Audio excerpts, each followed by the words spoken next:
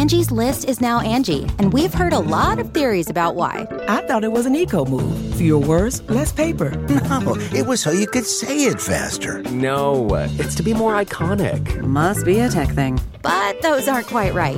It's because now you can compare upfront prices, book a service instantly, and even get your project handled from start to finish. Sounds easy. It is, and it makes us so much more than just a list. Get started at Angie.com. That's ANGI, or download the app today.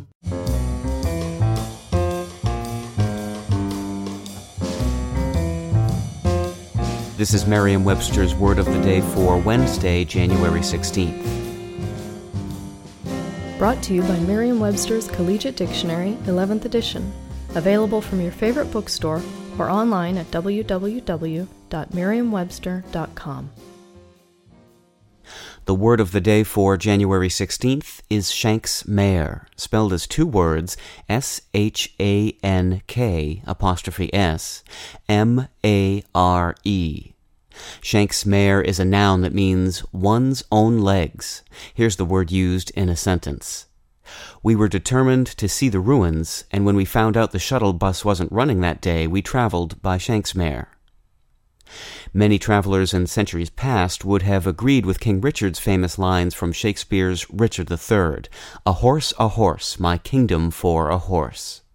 When you needed to travel any distance in the days before cars, you definitely wanted a horse.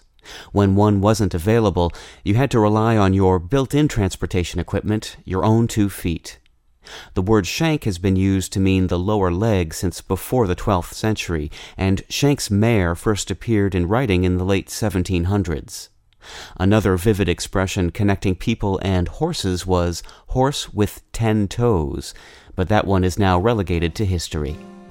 I'm Peter Sokolowski with your Word of the Day for Wednesday, January 16th.